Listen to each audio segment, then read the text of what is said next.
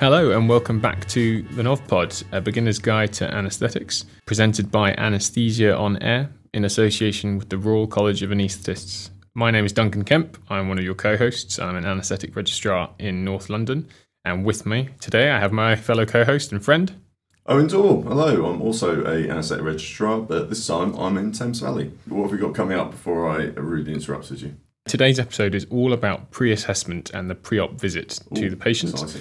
And we are very lucky to have our friend and colleague, Dr. Layla Gusketh, with us, who is currently an anaesthetic CT1. So she's gone through her novice period very recently. She's also one of the producers on the NovPod, so keeps me and Duncan in line. Yep, absolutely. She is not only a novice, but has another high-performance element in her life where she plays for the England netball team and is currently preparing for the World Cup. So I hope you enjoy.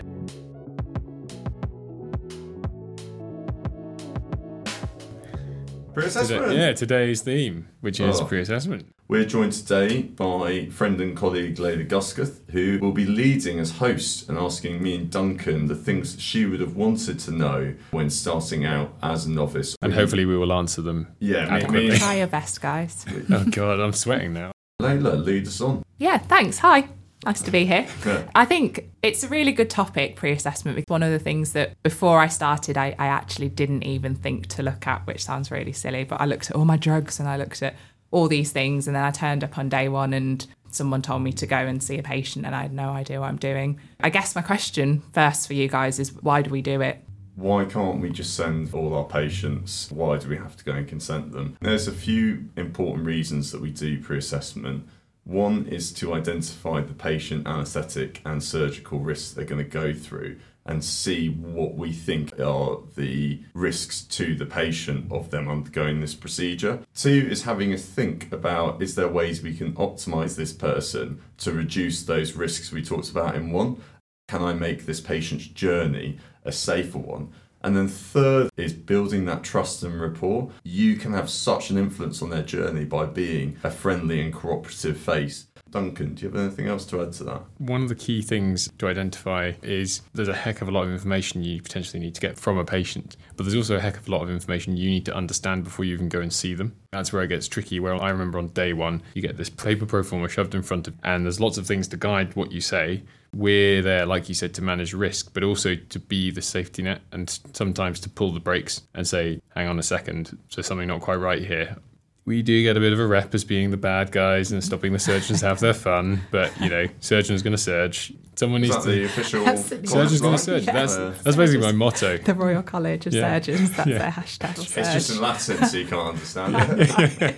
Does that answer your question, Layla? Yeah, it does. It's interesting what you say, Duncan, because I remember being handed that ours is yellow, like little yellow sheet, and it was almost like a checklist for me at the start where I just went and asked a bunch of questions and ticked a few boxes, put it in the notes, and probably didn't understand the greater scope of it then. Do you have any other memories from take your mind back many years ago when you were me? I actually have a memory from my first ever shadowing day of anaesthetics. The anaesthetic consultants, they were like, okay, can you go and pre-assess someone? And I took this really thorough history of this patient's angina, along with how they felt with their depression, came back, and this consultant turned around and she said, what's the manapati? I was like, oh, sorry, who? Who's manapati? Were they a patient? Were they listed? I Got the wrong patient. Did you look in their mouth? And she was so upset that I hadn't even understood how to do that. So I have to say, my first pre-assessment was a great medical clerking, but a complete anaesthetics failure from that point. Duncan, how about you? My first day, I remember I was on a dental list with 16 patients on it. I found this pro forma and went to see one patient and stumbled through it. Then I got to the end with the risks, ticking through those. Eventually, the consultant popped their head in. They'd seen the other 15 patients in the time I'd seen that one patient. I felt a little bit lost and also a bit useless. Is that the similar experiences that you had on your first day, Layla? Well, on my first day, I remember thinking, where do I, find the patient? Where is my consultant? Where do I see the patient? And what do I ask the patient? And then once I found where to go, it was definitely working out what was important to ask and what I needed to know to be able to go and deliver back to my team. So I guess that brings us on to what you guys actually do. When I started, I did a lot of nothing, and then I think I started doing a lot of everything. So how do you break down the visit? We are looking at quantifying the risk of that person in front of you, and that again boils down to what are their comorbidities that you're interested in, patient, what is the surgery that they're doing, and then what's your anaesthetic technique and what are the risks associated with that. For the patient risks, usually everyone has an electronic computer system. It is the 21st century after all. You say that. I was thinking this. That's the pre-starts of it, is pulling out the information that you need on the computer. But not just, oh look, they've got angina and they're on GTN. How well controlled is their hypertension, their diabetes? Notes review and investigations prior to seeing the patient. One of the key things is priming yourself to be appropriate to that patient, not only knowing where they are, what they're having done, have they had any anaesthetics before, then you can do the old cheat of looking at the old anaesthetic record and seeing their grade of intubation. Now that one took me a while to figure out, isn't a very important piece of information. Then seeing the patient themselves, explain to them if there is something missing, oh, we will need to do this extra examination. And then also the consent risk part, the communication with the wider team afterwards, discussing with the consultant and when you've seen the patient, particularly if there's any red flags, discussing with the surgical team if anything is missing, such as consent forms, or has the patient actually been marked? Yeah, exactly. Often they don't appear until the patient's in the anaesthetic room. And then also the nursing team who are looking after that patient, whether they're on a day surgery ward or as an inpatient themselves, if they need anything, it's always a good idea to communicate with the nursing team to say, this needs done, could you please do it? Or if you can't do it, who can I get to sort it out? You and the surgical team may well have to see another 4 or 5 patients in the next 20 minutes. Having a plan of how to set up a patient to be almost wrapped up in a bow, ready to be brought down into the anaesthetic room is very important. Some people already have been seen by someone, and that's a bit of a nice get out of jail card, isn't it, when they've been seen by a consultant and or anyone, a nurse in pre-op assessment clinic as well, and you can see they've signed everything and they've ticked all the boxes to say their comorbidities. But not everyone has that. Who has that? Who doesn't have that? And how much can it help us? That is the difference between the peri-op visit, which is what you're involved in, and the overall pre-assessment of a patient in their journey. Everyone who's undergoing surgery should have filled out a questionnaire of which they tick yes or no to various conditions. That would be for very simple cases. That would just be a questionnaire. So that would be, for example, for eye surgery. So we'll park that on the side.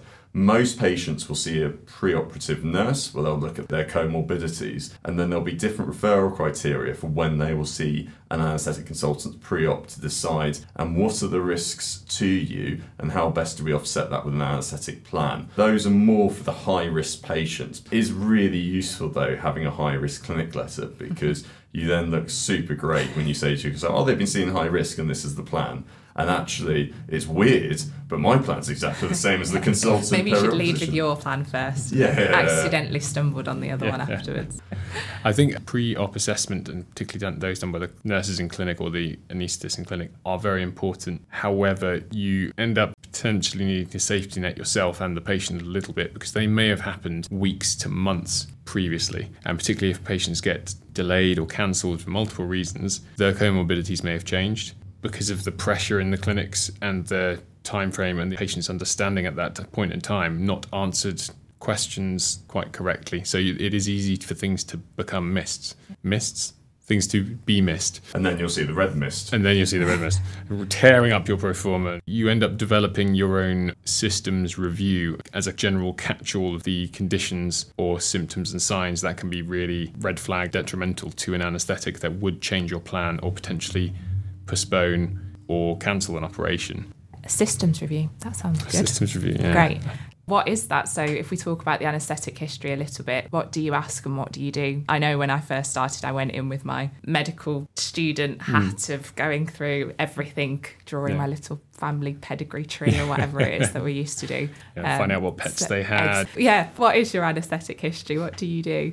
It's a tricky one when you're a novice because it's so tailored to the anaesthetic. It's hard to specify any one way because ultimately different patients will have different comorbidities and need different questions about it. The first thing I'd say is, as a novice, definitely go with the consultant on the first 2 or 3 days just to see what they ask and the style. It's going to depend on the operation they're having, but also you pick up bits of their patter which work quite well. Most things I say I've just stolen from someone far better than me.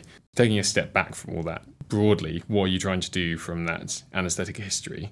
You're trying to risk stratify them, gain an insight into their functional capacity, and then based on those things, alter your anaesthetic plan depending on what's been flagged up. It's a difficult thing. There's no one magic bullet of how to pre-assess, which I know is a frustrating thing, particularly if you're listening and you're a novice because you'd want to know the answer. Ultimately, you're there to flag up risks to the patient, to the surgery, and to your anaesthetic plan, and then escalate that if needed in order to make sure it's as safe a journey as possible for the patient, all the while reassuring the patient, being a friendly face and starting to establish that rapport that's going to stop them being tachycardic in the anaesthetic room if possible. You need to be thinking about the fact that you're briefing at 8:15, so getting out information succinctly is important. You need to have a look at their medical histories, what Duncan said.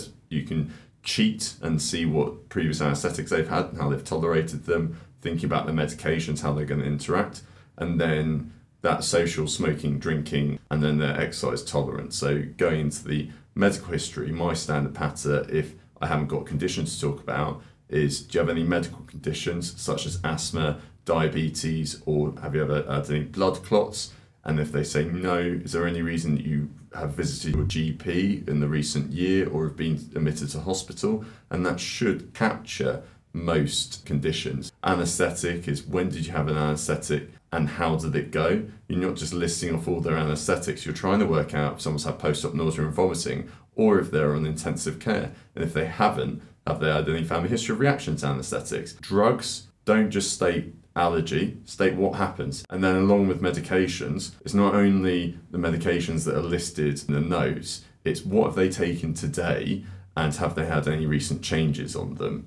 In terms of social history, smoking and drinking, what you're looking for is this person likely to alcohol withdraw if they are going to have post-op nausea and vomiting. And then along with the exercise, can you do more than 2 flights of stairs? It's just a way to estimate their functional capacity. And if they can't do a flight or 2 flights of stairs, that's a really strong indicator that they may physiologically not do very well with an anaesthetic. I ask them what they do for a living or if they're retired, because I think that gets me to know them as a person. I recently had I don't know, can I go? I shouldn't go that specific. Definitely don't go that specific. It allows them to talk a bit about themselves. Yeah. Or do they have any pets at home? You're trying to, again, relate to them and build up this rapport, and you'll come up with your own questions of how you do that. That's what I put within my anaesthetic history. And then lastly, there's different questions asked in the airway examination.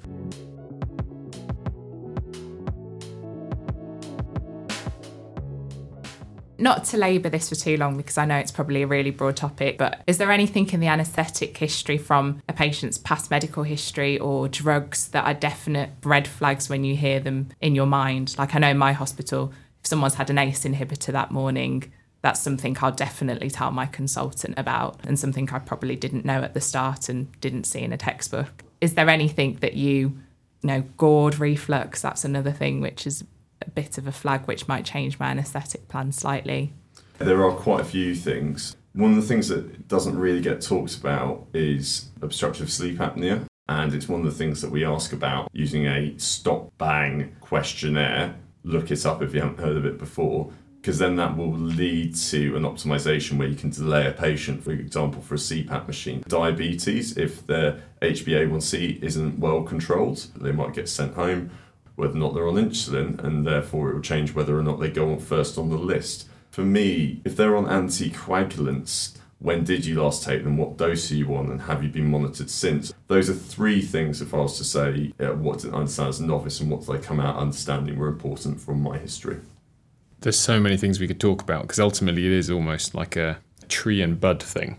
If they have a certain comorbidity, you need to go further into that, into how it affects them functionally, how severe it is, how long they've had it, what medications they're on, and with time you will get to know what's relevant and what's not within that. I think definitely with medications, what I said about anticoagulants, very important, ACE inhibitors, the classic enemy of the anaesthetist, but also things like opiates and pain relief is a big one because that can lead to a real challenging post-operative period. A big one that we always talk about, and it's a bit of an odd concept when you're outside anaesthetics, we talk about it every day, functional capacity.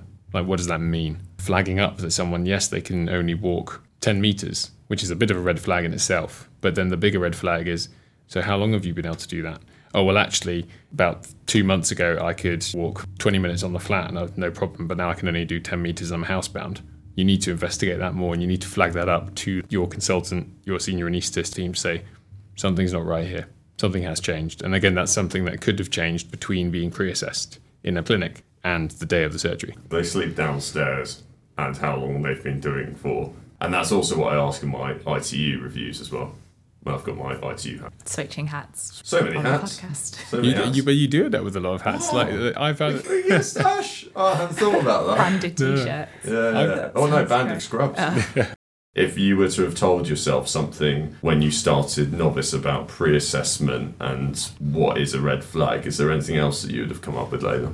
No, I don't think so from what we've discussed. But I think one thing which you kind of alluded to when you spoke about a diabetic on an elective list is probably appreciating the elective emergency difference when I was doing a pre-op assessment and presenting it to my consultant. The patient who's not well optimised on an elective list might be really different to the lap appendix that needs doing that afternoon. To emphasise, elective you can delay if there's a significant deterioration. In emergency, you may just have to do the surgery in some cases. Like you said, there is a subtle difference in how you should anaesthetically pre-assess someone.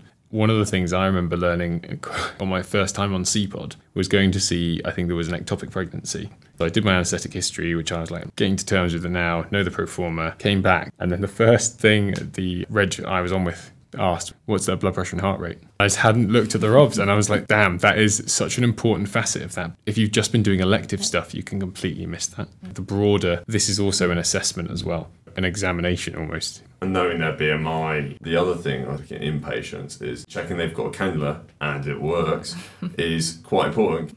Should we move on to airway? Oh, favourite yes, topic of railway. anaesthetists. Favourite topic, but also I think one of the hardest ones to know actually how to perform the examination when you first start out, because you've got all those textbooks that have multiple grids of what each scale of Mallampati looks like, or how you test mouth opening with your sticking fingers in mouths and whatever else you're meant to do to Disclaimer, people. you shouldn't Yeah, stick your please fingers don't in a do that. patient's mouth. Yeah, because they may bite your fingers. Exactly. And also it's Not been nice. described as unpleasant. Not nice complaints. Yeah, I'd love to know what you actually do when you go to assess an airway and what you're looking for as well. Well, as discussed with my first ever anaesthetic assessment, I didn't even realise that I had to look at the airway to do anaesthetics. In my head, I'm thinking, is it going to be difficult to either intubate them or ventilate them, and do I need to change my plan? What am I actually asking the patient to do? I ask them to essentially play a game, as Simon says, and follow the movements I'm doing, because it's easier for them to follow than it is for me to explain it. Open my mouth and stick my tongue out to look and see what their Mallampati is, aka what the view at the back of their mouth is. In asking to see the back of their mouth, I will have assessed mouth opening as well. I then move my chin to the top of the ceiling, and that's why my voice has gone a little bit weird, to see what the range of motion of the neck is, along with chin to the chest. And then I ask them to bite their top lip. I'm also then looking at some subtle stuff. Not so subtle, you could argue, it's not Sherlock Holmes here, is whether or not they've got a beard, face that may not fit a certain type of mask, or whether or not they've got a small chin. I'm putting that together with some questions. Do you have any loose teeth, caps or crowns or dentures that need to be removed? Can you remove them before theatre, please? Because believe me, you don't want to be removing a pair of dentures when you've failed to back mask them, or losing a denture down someone's airway. The other things I ask them are about, do they get reflux, and when did they last eat food, when did they last have a drink, because they have risk aspiration pneumonia. And that's pretty much my airway examination. There are other things that are involved in the examination, which are investigations. So they might have had C-spine x-rays. And then lastly, the most important bit is the cheat sheet that Duncan's done earlier. What were they like before? Before they've put an LMA in, it's fine. What you're looking at with all this stuff is, am I going to ventilate them? Am I going to fit an LMA into them? Am I going to be able to intubate them? This is a brand new concept. Witnessing someone else doing it is very important, but can be over in the blink of an eye. The whole thing can be done within sort of 5-10 seconds if someone's very slick and the patient has no problems. One thing you will develop over time is a bit of a gut feeling. I think that comes with a little bit of time, but I think it's good to drill in from day one. If you think something is abnormal and you can't quite put your finger on it, escalate that to someone with you, because they might want to just pop in and see, or at least in the anaesthetic room, double check And actually, sometimes that has happened to me. I've been running around seeing patients, and I go to the theatre and I go, hang on, actually, now I think of it, there was something a bit off. I'm not quite sure. Let's double check when they come in. And it turns out it's because they had actually slightly small mouth opening, but it was quite subtle. We had to change plan as to how to safely put the patient off to sleep because of that. Even if you can't quite put your finger on it, you flag it up. If you're commuting in, particularly by public transport, you will go through that phase in your novice period of looking at everyone around you, not only looking for veins to cannulate, but also looking at their airway and thinking, would they be difficult to intubate? Oh, they would be difficult to bag mask ventilate. It is something that comes with time, and you're not going to necessarily pick up everything on your first couple of days. I think what you said there is really important, Duncan, and I think I've definitely noticed that throughout my novice period and post IAC, that I guess you don't always know what abnormal is until you've seen enough cases. And so you certainly do start to feel more confident with it initially, and I think it's just good to get doing it. And even when you observe people, having a look yourself afterwards to check that you can see what your consultants are seeing or what your senior registrars are seeing or whatever, to develop kind of the confidence of performing the assessment. I like the Simon Says thing going. I've asked patients to do jaw thrusts and have ended up with all sorts of tongues going in all sorts of places that they weren't meant to go to. So it's really good to get people to copy you. I think that seems like the easiest way to get a good assessment done. Okay, so shall we move on to talking about the risks then? And again, something I think that's really difficult, because I don't know if you've got the Royal College handbook or the little leaflet in your hospitals, but certainly I remember on day one I was given that and told to hand it to a patient, and it has obviously a huge amount of risks in there and all the infographics about how often they are, but explaining that to the patient and trying to pick out which risks are the most important to talk about, I think that seems to be a skill that you don't have or know about immediately. So what do you consent for, and what do you discuss with your patient? I think risk is just adverse things that could happen to you, and just qualifying that for the patient, not necessarily quantifying it, is actually quite important. People get very confused with fractions and percentages, especially when they're on the day of information load. So one of the recent things that the college has released is talking about perioperative risk in terms that people understand. 1 in 10 being one in your family, 1 in 100 being one in a village, 1 in 10,000, etc., etc. And that's the way that I've actually started doing the qualifying of risks. And I also just say, look, there are risks involved with everything. There's risks of you not having the surgery. So we'll talk them through. And if there are any that are specifically worrying you, we can go into more detail about that. A patient is not going to cancel the case because of the standard risks that you tell them. I've had people say that they don't want surgery when it is big surgery, and actually we're talking about more mortality risks. What do I have my standard risks is, I'll say 1 in 10 is going to be common, so you might feel a bit uncomfy after the operation and need extra pain medications.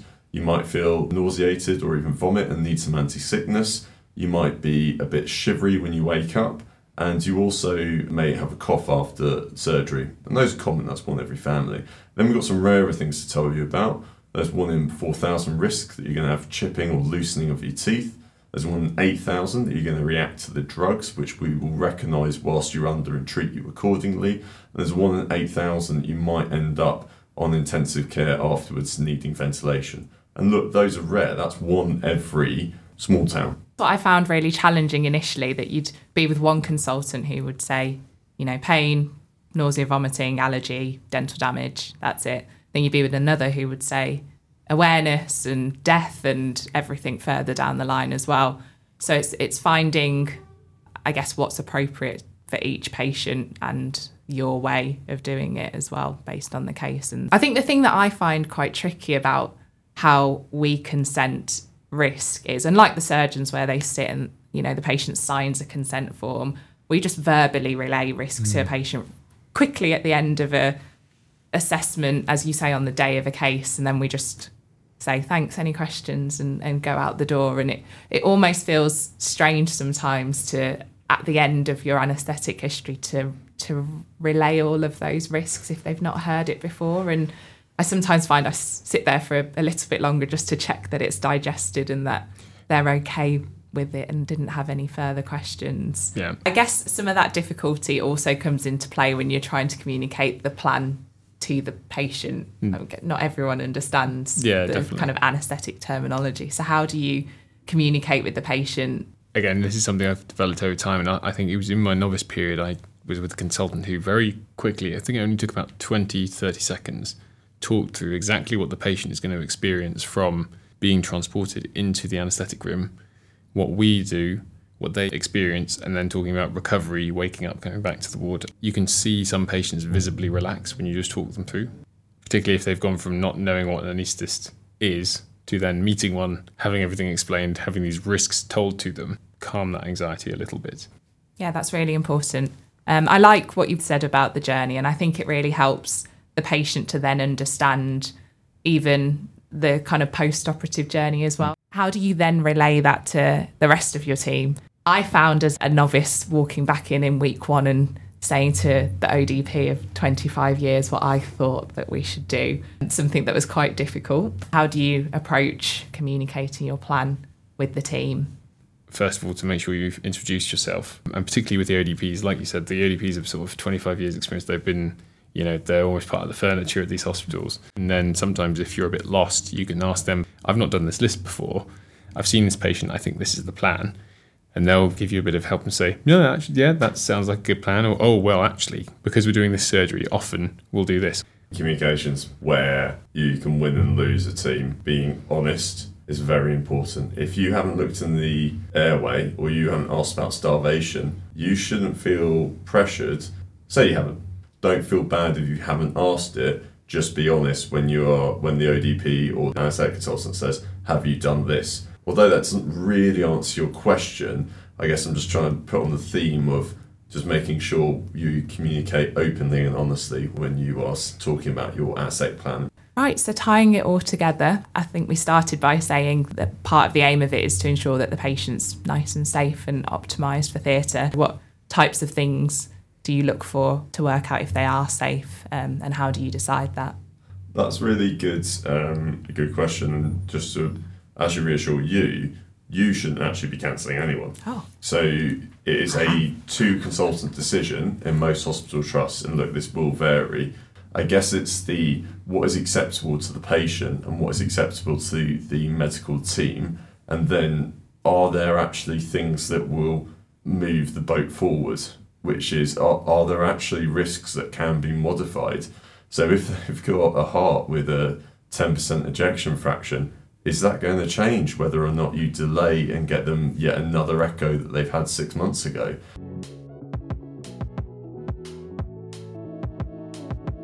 That was a bit of a whirlwind of a pre-assessment, and we know that we've touched on some areas and not others. This is not an exhaustive list. It's important to mention some of the opinions that are expressed are mine and Duncan's opinions. This isn't the formal endorsement from the Royal College of this is the way to do things. We're just trying to give you the foundations and our own thoughts on it. I think it's important you go and talk to the senior colleagues you're working with in your trust and in your department to discuss this more and find out the best way you will build your pre-assessment practice.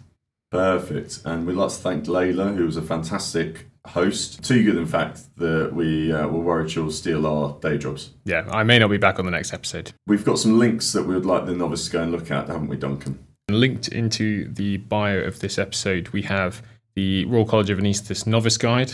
Then there is also a link to the Association of Anaesthetists Preoperative Assessment and Patient Preparation and the role of the anaesthetists. We've got a BJA education article, which is excellent. There is a link to a YouTube video about airway assessment, and then also a link to the Royal College of Anaesthetists risk resource infographic, which is a very useful thing that Owen talked about in the episode. And as ever, e-learning for healthcare, e-learning for anaesthesia module, linked in the bio as well. Yeah, great resource, e-learning for health. A lot of time and effort has been put into it.